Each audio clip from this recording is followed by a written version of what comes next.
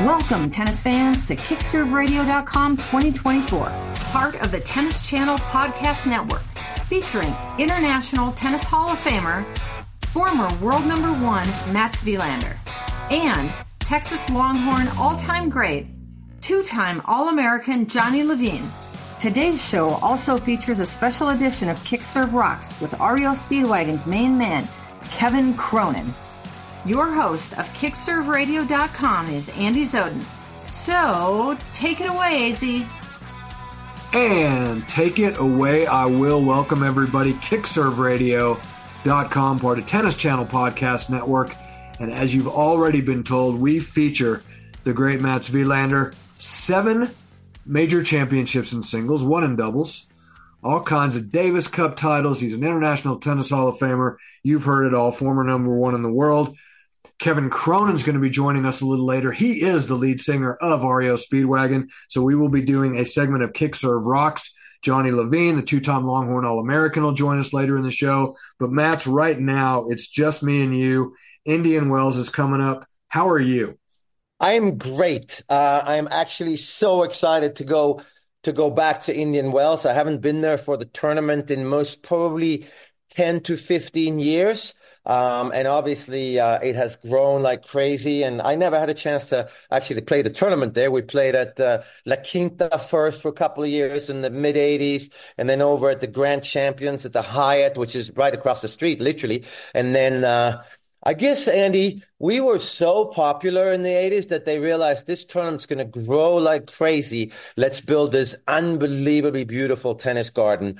But no, jokingly aside, the tournament was growing later. Then they got the biggest names in the sport. And it's the 5th major. I nearly have to agree with that in a way, even though I don't think there is such a thing. But I think it means more to the players than most of the other ATP and WTA 1000s, to be honest.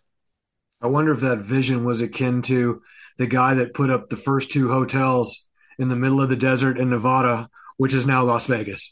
Yeah. If there was the same kind of foresight that went into that, and clearly Larry Ellison has had lots of vision, and it has grown into, as many people call it, the 5th major.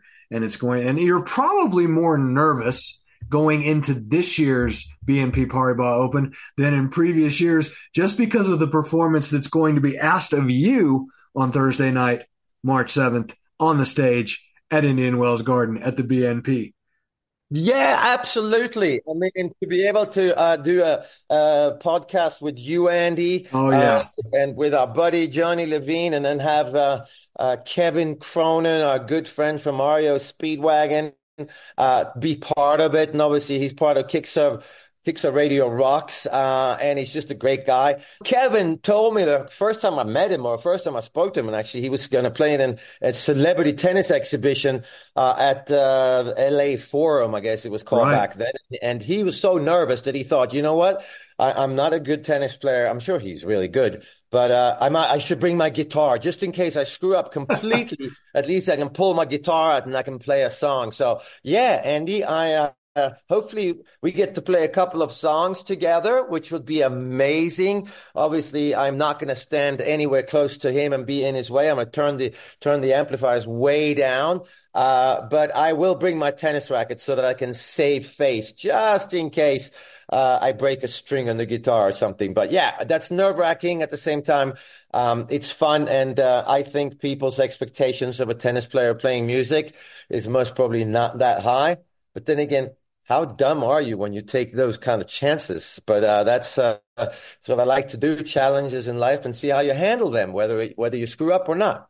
Well, I'm going to do a little backup singing without a microphone, and I'm going to probably just lip sync that, and I'm going to play an invisible tambourine. So I'm going to stick my maybe we'll call it a big toenail in the water on performing alongside you guys, just for the sake of some comic relief, if nothing else. All right, let's turn to a more serious subject before we get back into the tennis at the BNP, because there's a big story, Matt, and it concerns Rafael Nadal. And the story has been about Rafa and his health and his comeback, and it looks like he's healthy, but then it doesn't, and it keeps kind of going back and forth, which I know is extremely frustrating for a lot of Rafael Nadal fans. But what has been maybe even more frustrating for tennis fans, maybe on a more political level, has been Rafa's association with the Saudi Arabian Tennis Federation and him taking on the role of ambassador for Saudi Arabian tennis.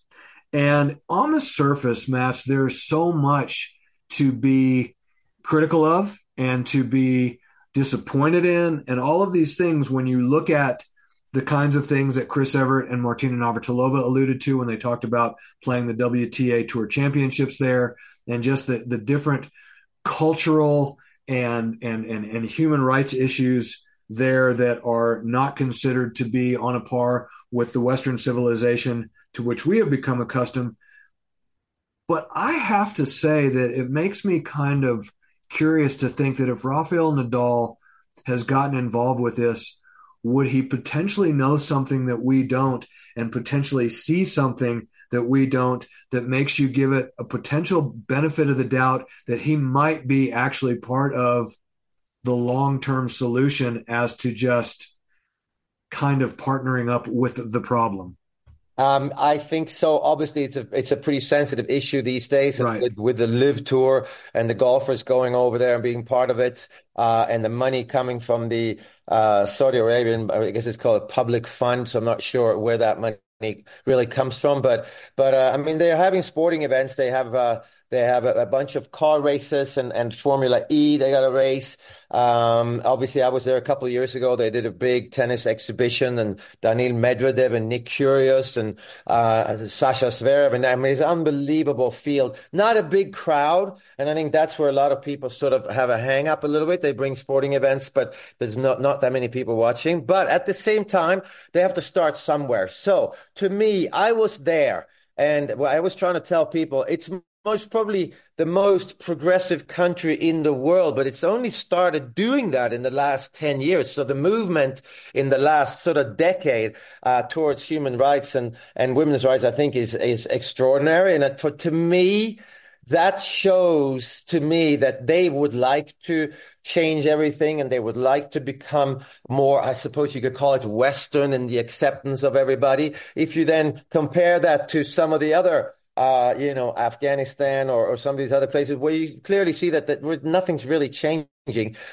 then it becomes so political, Andy. I mean, should everybody follow the Western culture in terms of the rights for women and whatever? Are we rushing those things along a little bit, maybe, and the Middle East can't keep up? But I do think Saudi Arabia is they are very willing. I mean, they really, really want to change the image of the country. They're building, obviously they got money. They're building shopping malls that are supposed to be the biggest in the world. And they have this long stretch of highway where they're building. I mean, they're just building so many new modern things. And they have, obviously, a lot of the soccer players went over there and played for them. So, I'm not sure. I guess it depends on where the money comes from. I had a really good chance to speak to the president of the Saudi Arabian Tennis Federation. Wow. Who's actually a woman. Okay. Which is amazing. And then I spoke to some of the guys that I knew from the Junior Tennis Champion Center in College Park, Maryland. Two brothers were there and played there, and I play with them a lot, and they are working for the Saudi Arabian Tennis Federation, nicest guys in the world. So I think that we have to, I would like to just not say anything about Rafa's involvement before you really know something, because I think they're really trying much harder than most countries in that region to conform to more what the Western world thinks it should look like when it comes to human rights. But I mean, where do you cut it? I mean, who can and who cannot invest money in sports? Where do you go and play? Where do you not go and play? It's not that easy to just say a country where you should not go, because we don't have the background. But if it makes tennis grow, then I think it's great. And obviously, Rafa Nadal most probably wants to put a Rafa Nadal Tennis Academy there at some point, which will then make the sport grow. The only thing you would like to see is some good Saudi Arabian tennis players come out and maybe break in on the Pro Tour. Then suddenly it starts becoming very legit. Well, and I think personally, I would have to take a wait and see approach on seeing some of these cultural advancements. I think that that's going to be something that by the time the wheels of progress have turned to the extent that we would hope that they would. You and I are going to be pretty old guys. That's for sure. To think that you send over someone like a Rafael Nadal, who I truly believe is a very good-hearted person who probably has some extremely lofty global goals in mind. We've seen so much of what we've watched Roger Federer do transpose itself into what Rafael Nadal has tried to do. Rafael Nadal, make no mistake, is his own man, but I do believe that the example that Roger set just in the few years coming along before Rafa had Rafa kind of nodding in approval of to say, yeah, what he's doing on a global level, I want to be that kind of guy too. And that you know, if those are the type of people that have to be a part of the process, then I think you have to give Rafael Nadal an opportunity to try to help. Absolutely, I mean, you don't have to look further than the way that he behaves on the court and the way that he is in interviews. I mean, he's such a classy guy, always does his best. You know, he's done his homework. He's always prepared as well as he could, as long as his body could handle it. So he wouldn't do something like that unless he would know exactly where the funding is coming from, where it's going, and that there's progress going on, but not just when it comes to tennis there. So I do think you're 100% right, Andy, with it's Rafa. And when Rafa is involved, we really got to be careful of saying too much that maybe we've heard through the media, and we don't really know because we haven't been there really. I've been there for 5 days. So if it's Rafa, it's Rafa. If it's Novak, it's Novak. And so let's turn our attention to him now, Mats, because as we turn our attention back to the BNP Paribas Open, they've always, well, at least for many years, it's been referred to as the fifth major. But how can you really call it the fifth major when Novak Djokovic isn't there, or when the number one player in the world isn't there? And he hasn't been there for 5 years, but now he's back. How much of a difference, although Jannik Sinner is the it guy right now, and if it's not Jannik Sinner, it's Carlos Alcaraz, and if it's not Carlos Alcaraz, I'm not sure it's Novak Djokovic. I mean, let's just face it, and he's back. And although he came off of a disappointing effort by his own admission against Sinner in the semis of the Australian Open, how much more does that legitimize the BNP Paribas Open as being viewed as that fifth major now that he's back? Well, to me, it changes everything, absolutely everything, because now you have the best player in the world playing, and then suddenly it means a lot more to be able to win the tournament, whether you beat Novak along the way. So it's massively important. Should they be allowed to call up the fifth major? I think with the fields they've had and the winners that they've had, I think it's pretty legit that if there was a fifth major, they would most probably be first in line, I would think.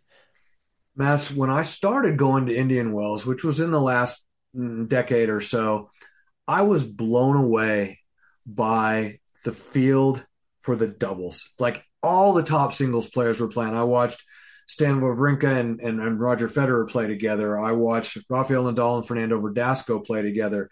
I watched Novak Djokovic and, fill in the blank on the serve that he would be playing with. Nadal sometimes played with Mark Lopez. I think they won it a couple of times. Andy Roddick and Marty Fish. Like you saw these singles players playing doubles. And now we've gotten to a point where the popularity of doubles since the retirement of the Bryan brothers is waning to a large degree. And we're also not seeing those fields at Indian Wells. What do you attribute that to? Yeah, doubles definitely needs a little bit of an injection of energy to me right now after the Bryan brothers. It's great to see Rohan Bopanna at 43 years old being number one in the world. It's great. He's a great guy. He's a great player. At the same time, how does that reflect on the other doubles players or doubles in general? I mean, you have this, whoa, that seems like, but he's most probably not going to have too many years there.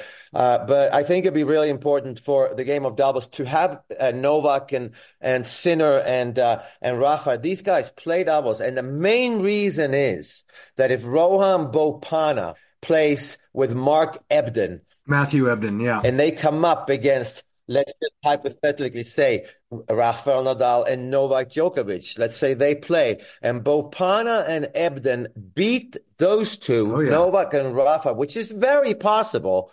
And suddenly it completely legitimizes what doubles is all about, and they have a different skill set, and they're much faster at the net. They got better volleys if they only have to cover half the. So I think it's way more important than just for the Indian Wells tournament. I think for doubles going forwards, that it's really important that the doubles players then go ahead and beat the singles players, which hasn't happened all the time. But if they do, I think it really tells you how skillful some of the doubles experts are still, even without the Bryan brothers. So I'm going to ask this question, Matt, and I know I'm taking a big chance because I once asked Roger Federer a question at Indian Wells about Davis Cup. Didn't go well. Many people have had a great laugh at my expense watching that video on YouTube, but I'm going to ask you a question. So when I think about some of the doubles teams that we talked about that no longer or haven't played at Indian Wells in a while, could it be because they use the doubles at Indian Wells as sort of a warm-up for the doubles that they might play in the Davis Cup, because they might have upcoming Davis Cup ties shortly after Indian Wells, and as a result, it gave them a couple of matches in the bank to be able to be prepared for a little bit more of a run at a Davis Cup? Could that have anything to do with what's going on in the draw at Indian Wells? Absolutely could have something to do with it, because often you see, for example, you mentioned it, Novak Djokovic would play with Viktor Troicki or Janko Tipsarevic and Nadal Rafa. and Lopez and yeah. Exactly, yeah. So I think that yes, because it's not like you need to play 10, 15 doubles matches together before you play a Davis Cup, but one or two is massively important, I think. I remember trying to play with Stefan Edberg. We didn't play Davis Cup that often, but we did a couple of matches, and then you try to find a place where you can maybe play one match in a smaller tournament or something. So I think it has everything to do with the Davis Cup, and that doubles is so important. All right. Well, I wouldn't trade the opportunity to be on stage with you and Kevin Cronin, who's coming up next. So if you are going to Indian Wells and you're going to be there on that Thursday, if you weren't planning on it, you should now. The Bryan brothers are going to perform. They've got Friday night, but we're going to be the warm-up band for the Bryan brothers, and we'll take it. But we're going to do Thursday night, 4:30 to 6 on the stage at the BNP Paribas Open. It's three monsters on the same stage. It's Mats Wilander, Kevin Cronin, and somehow Andy Zoden is up there too. Well, one of those things just doesn't belong. March 7th. March 7th, right? Thursday at 4:30. You got it. All right. When we come back, you will hear from Kevin Cronin when we do a Kick Serve Rocks segment. So don't go away. We are kickserveradio.com, and we are part of Tennis Channel Podcast Network. Hey, tennis fans, it's Sarah Z here, and I want to make sure that you've got the BNP Paribas Open on your travel radar. March 6th through 17th at the Indian Wells Gardens. Go to bnpparibasopen.com and make your plans today. It is a tennis extravaganza you don't want to miss.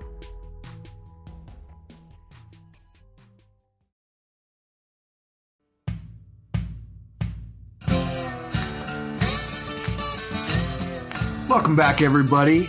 Kickserveradio.com, part of Tennis Channel Podcast Network. And as promised, we are now doing a segment of Kick Serve Rocks. And when we do that, you know what that means. That means we got to have a rock star. Fortunately, we do. He is Kevin Cronin, the lead singer of REO Speedwagon.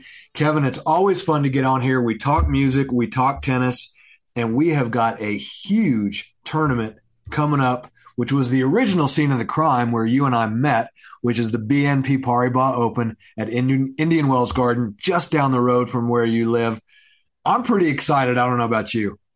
I am extremely excited because last year was my first experience at the BNP Paribas. My wife Lisa has been going there for years. So luckily last year my schedule opened up and I was able to go with her, and I just had a blast. It was so much fun. It's such a great tournament, so much entertainment value there of all kinds. And that's where you and I quite accidentally bumped into one another. I mean, fortunately, you were wearing a little name tag. I had the credential, yeah. Yeah, you had the credential, and so I spotted you, and that's where the story began, and here we are. This year, we're coming back to the scene of the crime, but it's going to be much bigger and better than ever before, because you, my friend, are going to be part of the proceedings, and we, along with Mats Wilander, are going to be on stage on Thursday, March 7th, putting on a show, and I look forward to that. But Kevin, I'm not going to lie to you. You are going to be asked to do most, if not all, of the heavy lifting. Great. Thank you. No pressure. Wow. Yeah. I thought I was just going to be kind of hanging out for like comic relief. Maybe I'd sing a couple of notes of a tune here or there, but no, I'm ready. I'm a lifelong tennis fanatic. My first guitar was a tennis racket turned upside down and, jumping around in front of my parents' bedroom mirror, pretending I was Elvis. So, I go way back with tennis. Well, and Matt's goes way back with rock and roll. Now, you're saying your first guitar was a tennis racket. His first rock and roll album was REO Speedwagon. His brother came home from a tour in the Swedish Army and gave him that album. And now he's getting an opportunity to perform on stage live with you at the BNP Paribas Open. And I don't know who's more excited, you about being, next to Mats Wilander at a tennis tournament like the BNP, or Mats being on stage with you guys playing guitar and performing together. I think I might be the most excited of the three of us, just because I get to stand there and marvel at the whole thing. Dude, I am definitely the more excited, because I'm lucky that I'm surrounded by a group of great musicians that are you ever?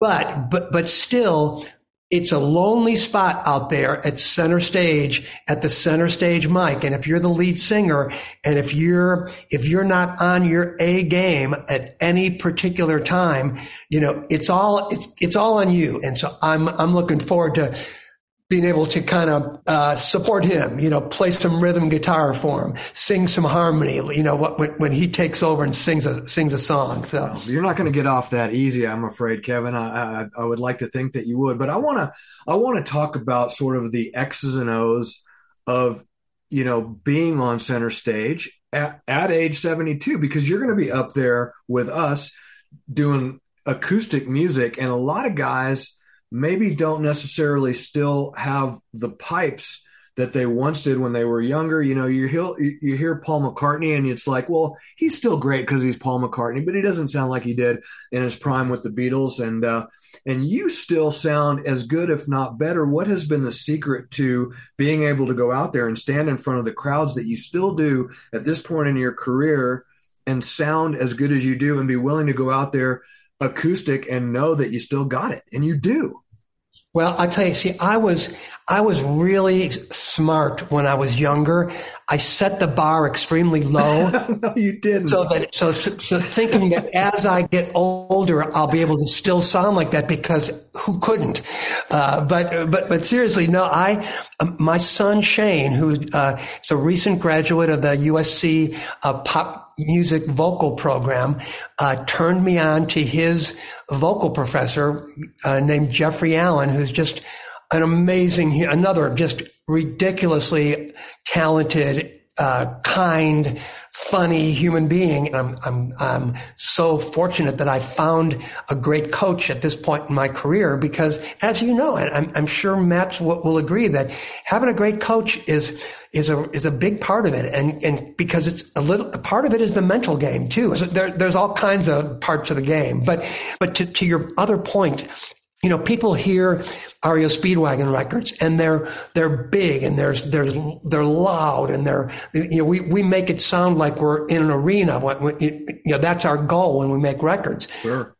But the truth is that any song on any REO Speedwagon record that you want to hear, I can sit down with you in your living room with an acoustic guitar and play you what that song sounded like at its core.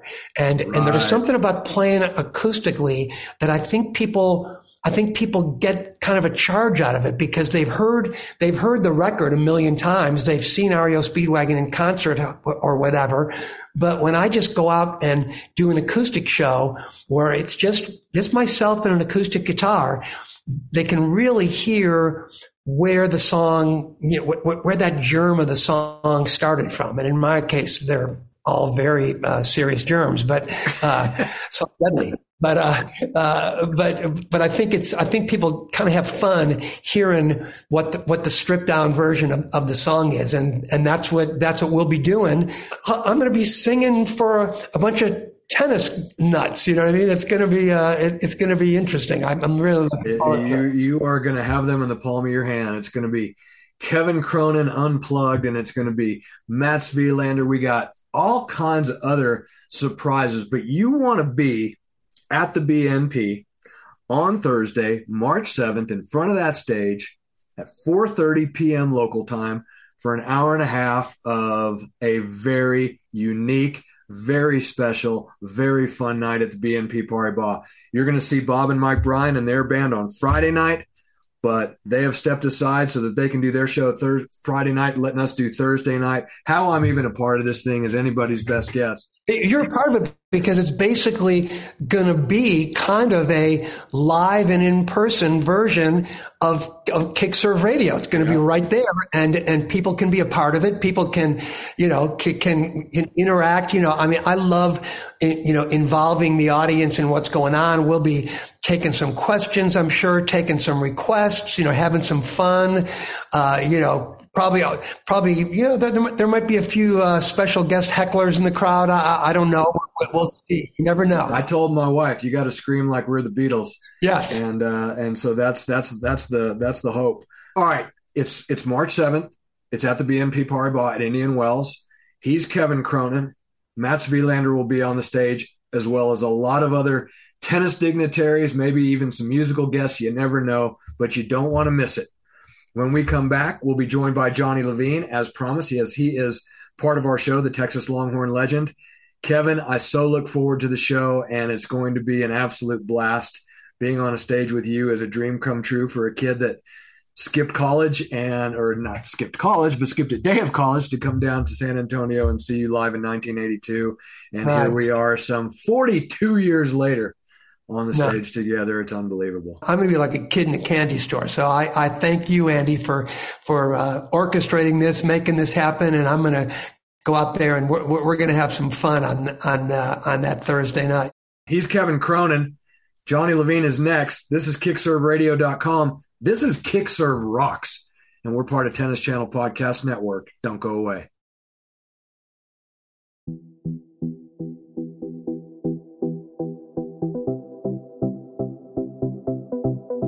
Hi guys, Sarah Z here with a Kick-Serve Quick Serve with my friend and nutrition guru, Courtney Ward with Body Fuse.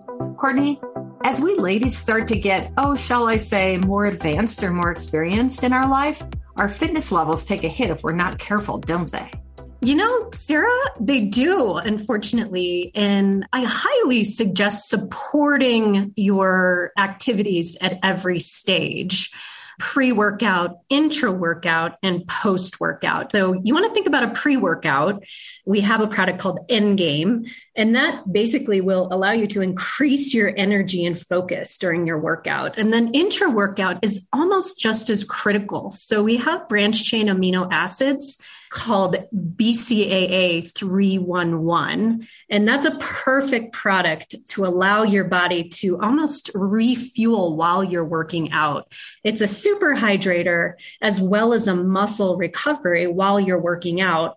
And then finally, protein is critical post-workout, and Body Fuse lean protein is one of the highest quality proteins on the market. Very, very effective, a slow, long burn, 6 to 8 hours after ingestion and after that workout. So your energy, you're not going to crash, and your energy continues. You're feeding your muscles, and you just feel great. So with these three elements, pre, intra, and post-workout, you're really going to support yourself at all stages in any activities, in intense workouts, tennis matches, body strength conditionings, sessions, etc. Fantastic. And one more time, Body Fuse. BodyFuseUSA.com. Well, I'm Sarah Z. She's Courtney with Body Fuse. And now back to more tennis talk with the Kick-Serve Radio Boys.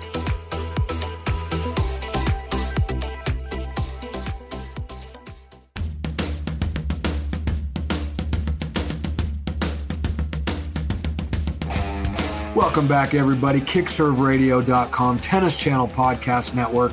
As promised, last but never least, he is our local Longhorn legend, two-time All-American Johnny Levine. And Johnny, I know you're getting excited. You're watching the rankings right now. You've got, cutoffs to look at. You got players coming to town. There's a lot on your plate. But with regard to the rankings, Novak Djokovic is ranked number 1 in the world as we speak, going into Indian Wells. Iga Swiatek is ranked number 1 in the world on the women's side, but yet we sort of think of Aryna Sabalenka as the best player in the world on the women's side, and there are plenty that would argue after Davis Cup and now the Australian Open, you can make an argument that right now Jannik Sinner is the best player in the world. Back in the old days and back when you were on tour and Matt's, it was pretty well understood that if you won Wimbledon and certainly if you won the U.S. Open, if you won both, you were the number 1 player. There was no doubt about it. So do you find that the rankings are really, truly the gauge by which we should determine who people perceive as being the number 1 in the world? Is Djokovic the number 1 in the world right now? Here's Johnny. Well, Andy, you make a good point as far as, what have you done for me lately? Everyone looks at most recent results to claim who might be the best at the time. But according to the ATP, the rankings and the way they do things, it's a body of work over 12 months. Right. So, I agree with that system. And you have to go by that ranking system. However, it appears that Sinner has Djokovic's number for the moment. But, looking at, like you said, you look at Wimbledon, you look at the U.S. Open, and the victors of those are kind of hold the torch for the year. Alcaraz and Djokovic. Alcaraz has struggled a little bit as of late, but look, all in all, you got to put those 3 guys at the top, and at any given time, they're going to play the best tennis in the world and be considered the best tennis player in the world. So I would say, look at all 3 of them as really, it's a crapshoot right now. When you look at American tennis, which you love to do, you've got 1 player in the top 10, Taylor Fritz, 14, 15, and 16, Tommy Paul, Francis Tiafoe, Ben Shelton. Then you drop down and Sebi Korda and Chris Eubanks at 33 and 34.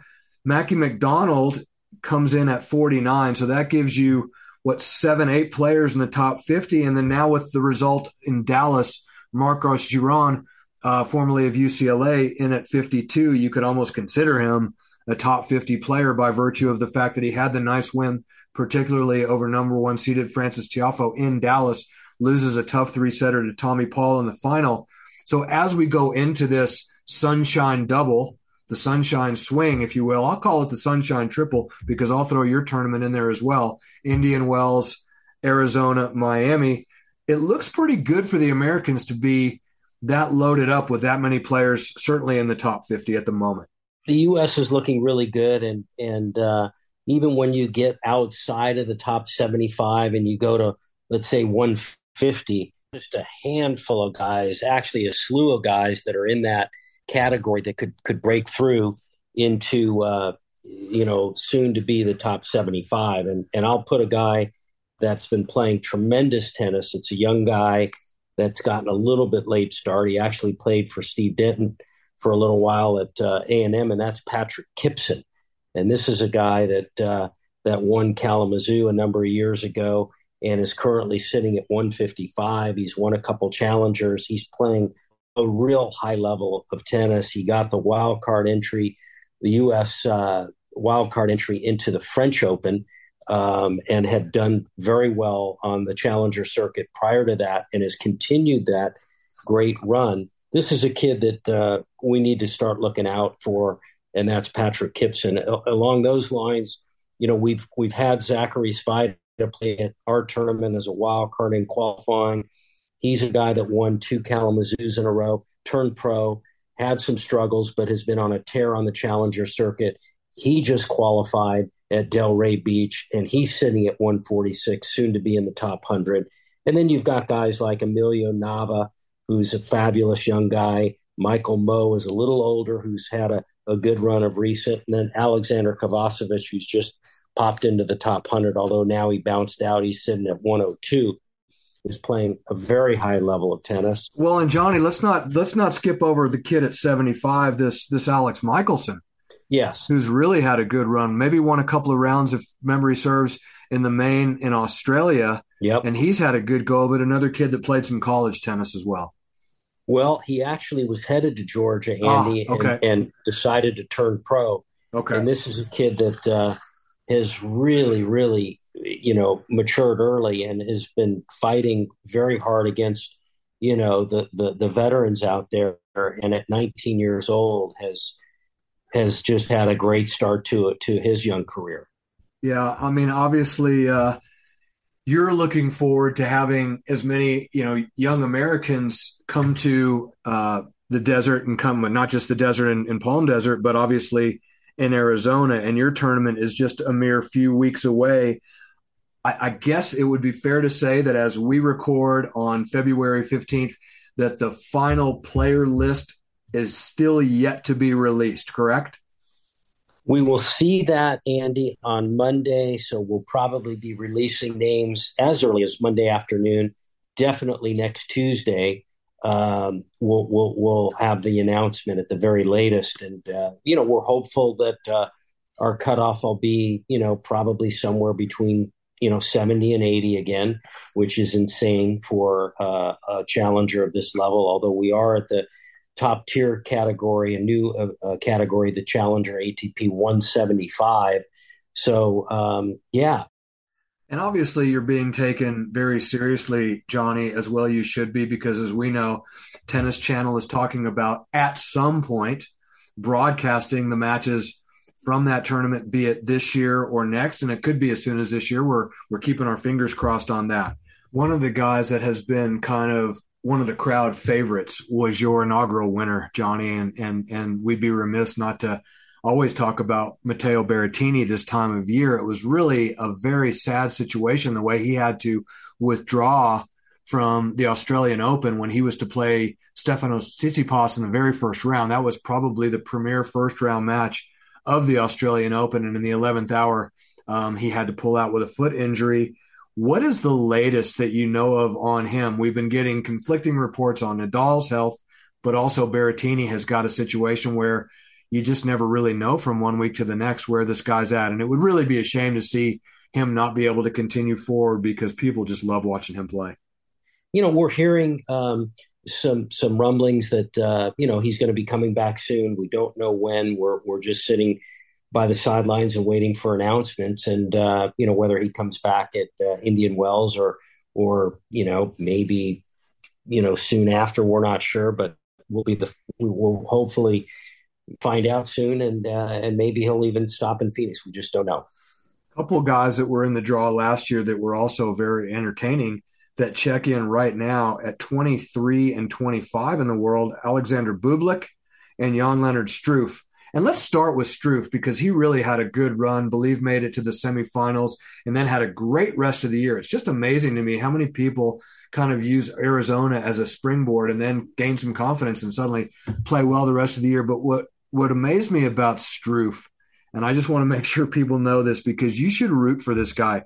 Johnny, this is one of the really good guys on our sport. And maybe I just caught him on a good day when he was in a good mood. You would know better than I, but he just seemed like the most respectful, like exactly what a tournament director would dream of dealing with. Great player to watch, but a great, humble player to deal with. Yeah, he's just a class act, Jan-Lennard Struff, and he enjoyed Phoenix. I think he enjoyed his time here and played some great tennis. We got him out to a couple of the Suns games, and I know he was very appreciative of that. And actually, his comeback to where he really had a great streak going started in Phoenix with getting to the semifinals. And he's just been playing some great tennis. He continues to. He, actually, just beat Davidovic Fokina. You know how I butcher. There you names. Go. We know who you're talking about. But I got you to back me up. So Davidovic Fokina, he just beat 7-6 in the third in the first round of Rotterdam. So that's a huge win. And he plays Ruusuvuori now, who also has played our tournament. And then you look at Bublik, who just won last week in France a tournament, a 250, and is playing great tennis, sitting now at 23 in the world. He won his first round in Rotterdam, beating Koric. So, these two guys are great players. They're playing great tennis, and they were definitely enjoyed their time in Phoenix, and it'd be great to get them back in the tournament. Nuno Borges, your defending champion, checking in at 46 in the world. And again, coming off of a brilliant Australian Open, beat Grigor, did he not? Yes, he did. And he got a set off of Medvedev. He lost in 4. Right. He is really playing some excellent tennis. He's winning matches at tour events, 4th round of a major. So this is a guy that, is now sitting at 47 in the world. He's top 50 in the world. And I'm sure he couldn't be happier and is looking to get into the top 30. And it's very possible. Rounding out some of the Americans that are worthy of mention, Brandon Nakashima at 92, J.J. Wolf at 94, both Arizona Tennis Classic veterans, as you mentioned, Alexander Kovacevic, maybe one of the prettiest one-handers that you'll see out there. As you say, he just dropped out of the top 100 by 2 spots, so he's 102 in the world right now. Johnny, Andy Murray, as we speak, 50 in the world. And I find it curious that a guy with his pedigree and his background and his resume and his credentials is happy at 50 in the world, but he also doesn't seem unhappy. This is just a guy that just loves playing tennis and is maybe just putting off the inevitable, which is life after being on the tour. Are you surprised that at this level, Andy Murray is still grinding away the way he is? I am a little bit, Andy. He's married with 4 kids. He's 4? I believe he's got 4. 4 kids?